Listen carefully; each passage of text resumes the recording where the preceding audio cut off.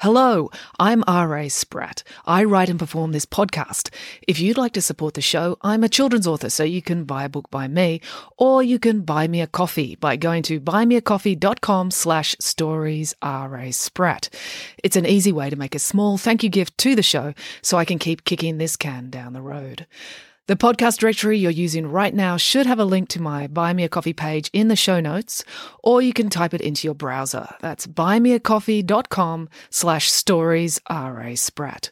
All contributions are gratefully appreciated.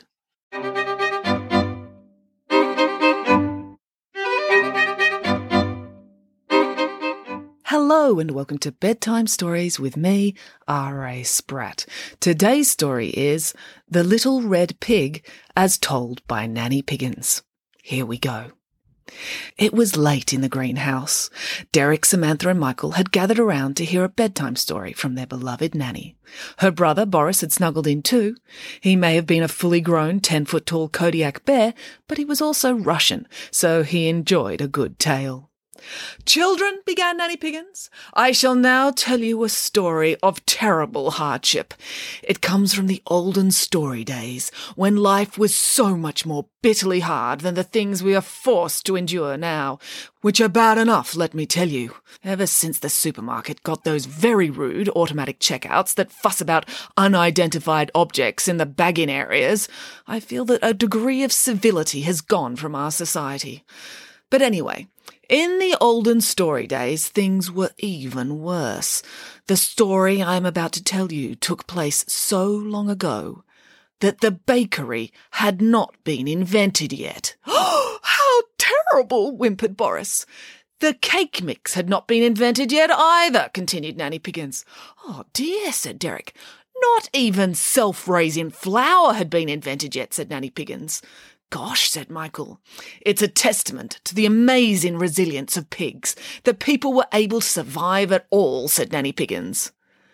"What did pigs have to do with people surviving?" asked Derek. "People are pigs," said Nanny Piggins. "They are?" asked Derek. "I thought people were people and pigs were pigs." "That is a very piggist attitude," said Nanny Piggins. "If pigs are people," said Michael, "does that mean that people are pigs?" "Oh, no," said Nanny Piggins. "I love humans. Well, I love you three humans, but generally speaking, humans have a long way to go before they're on par with pigs. Don't take it personally. It's a senses thing." "Because our sense of smell isn't as good as yours?" asked Michael. "Yes, no sense of smell," said Nanny Piggins, "and no dress sense either. So few people buy from the top designers in Paris." "You don't see many pigs dressed in French designer clothes either," said Michael. "Only because they like to lead an active lifestyle and they don't want to get mud on the fabric," said Nanny Piggins.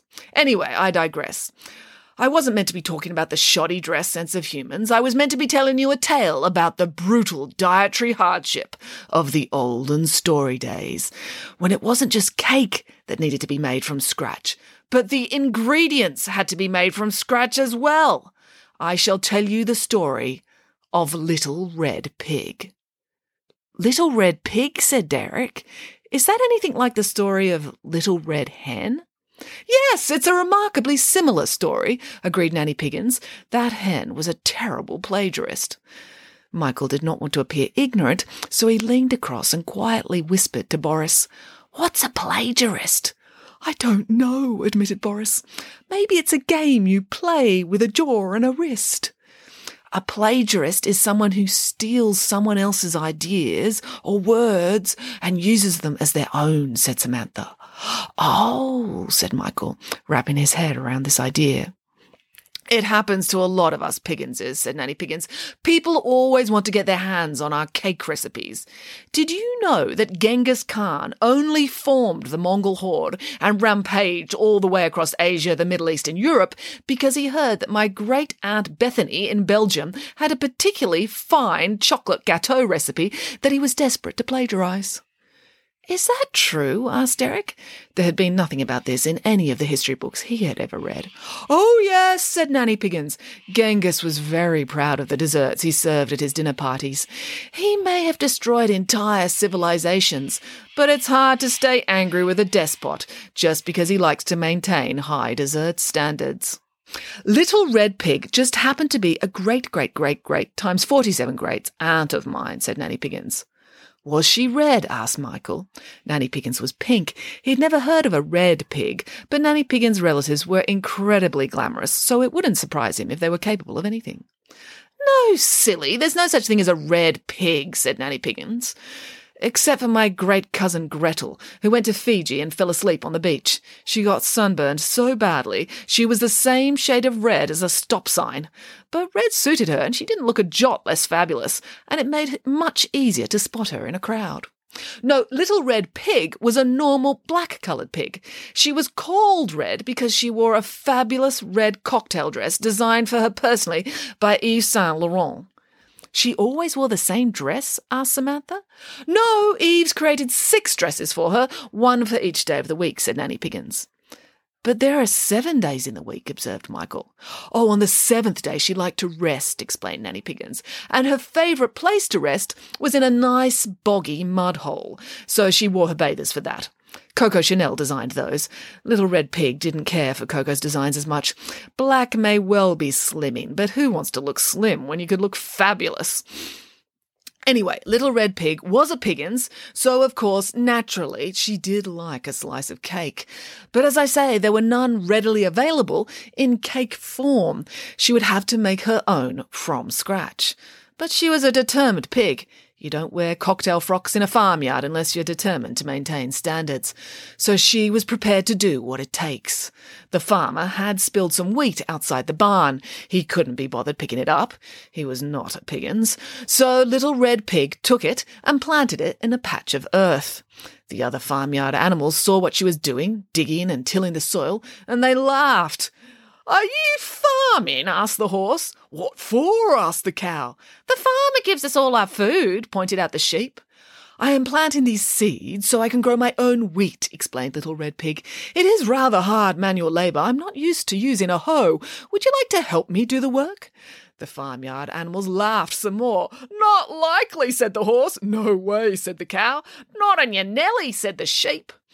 A few days later, the farmyard animals saw her watering the patch of earth.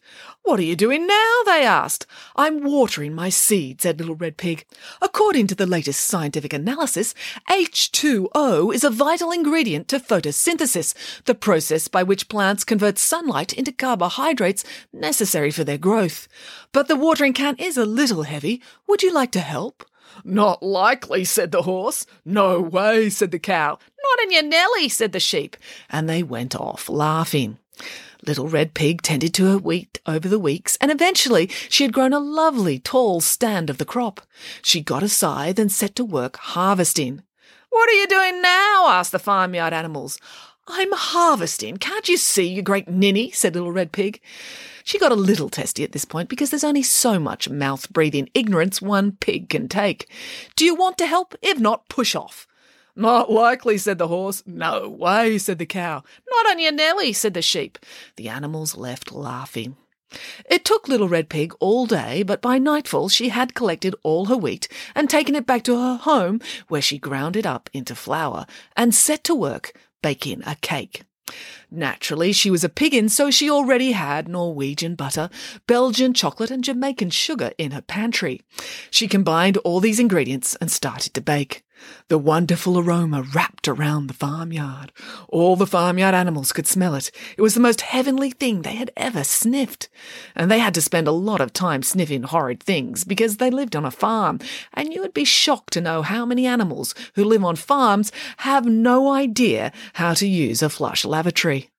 They all found themselves being drawn to Little Red Pig's house, and they watched in through the window as she opened the oven and drew out a staggeringly gorgeous chocolate cake. It was breathtaking. You know how the Mona Lisa is considered the most brilliant painting of all time? Yes, said the children. Well, this cake was 1,000,000 times more impressive artwork than that, said Nanny Piggins. It was a work of culinary genius. It smelled so good it would put you into a coma of happiness if one sniff didn't make you want to stay awake long enough to taste it. Little Red Pig turned around and saw that she had an audience. "What do you have there?" asked the farm animals. "It's a cake. What do you think it is, a house brick?" asked Little Red Pig. She was getting very impatient with them now. "It smells really good," said the horse. "It looks really good," said the cow. "I bet it tastes good," said the sheep. "Really, you think so?" said Little Red Pig. "Would you like to try some?" "Oh, yes, yes, please, yes, yes, yes," bellowed all the animals. "And she said no because I didn't help her with any of the work," guessed Michael excitedly. "Michael, what have I told you about interrupting my stories when I get to the good bit?" demanded Nanny Piggins. "Don't do it unless I want a short, sharp stomp on my foot," said Michael sheepishly. "Exactly," said Nanny Piggins. "I'll let you off this once, because all this talk of cake has probably addled your brain. But please, do try harder in the future." Now, where was I? "The animals had just asked for a piece of cake," said Derek. "And she was about to say no," said Samantha. "Ah, that's where you're wrong," said Nanny Piggins. "My great-aunt Little Red Pig said, 'Fine, you can each have a slice.' The farmyard animals started cheering. 'Hooray, yippee! If,' continued Little Red Pig, 'you each give me $1,000,000. "What?" said the horse. "You've got to be kidding," said the cow. "We're farmyard animals," said the sheep. "We don't have that kind of cash." "Those are my terms," said Little Red Pig. "You may have a slice for $1,000,000. If you don't want a slice, that's fine. I will even give you a little bite each, so you know exactly what you're missing out on." The animal stepped forward as she carefully cut a 1/4 teaspoon of cake and handed it to each of them to try. As soon as the cake touched their taste buds, the farmyard animals realised they'd made a terrible mistake. "They realised they should have helped Little Red Pig grow her wheat?" asked Michael. "No, they realised they had to get their hands on $1,000,000 each because the cake was so mind-blowingly good there was no way they could live without it. They all ran off into the night to get $1,000,000. "But how would a bunch of farmyard animals get $1,000,000? asked Derek. $1,000,000 each, said Nanny Piggins. "I don't know. I think there was some borrowing from wealthy elderly relatives, a bit of cryptocurrency trading, and perhaps some light bank robbery. Whatever it was, they all found the money and brought themselves a slice of cake." And Little Red Pig took her millions of dollars and flew to the French Riviera, where a pig with her fabulous sense of style was much more comfortable than in a farmyard. The end. Time for bed. "But what's the moral of the story?" asked Michael. "The mole," said Nanny Piggins. "There were no moles in the story. It was about farm animals. Are you thinking of Wind in the Willows? That has a mole, and a rat, and a toad." "No, the moral," said Derek. "The lesson you learn from hearing it." "Oh, I don't believe in stories that do things like that," said Nanny Piggins. "You need to develop a moral compass for yourselves. When you find yourself looking to fictional pigs for guidance, no matter how well dressed they are, you're going to end up in trouble." "Come along, all this talk of cake has made me want to bake." "But you said it was bedtime," Samantha pointed out. It was nearly midnight. "Oh, you'll never get to sleep now," said Nanny Piggins. "You need a nice, heavy slice of chocolate mud cake in your stomachs to weigh you down so you don't roll around too much in your sleep. Come along, last one to the kitchen is a rotten piece of tofu." And they all took off running. The end. That's it for this week. Thank you for listening. To support this podcast, just buy a book by me, R.A. Spratt. There's lots to choose from across the Nanny Piggins, Friday Barnes and Pesky Kids series. And now there's the book Shockingly Good Stories, which was based on this podcast.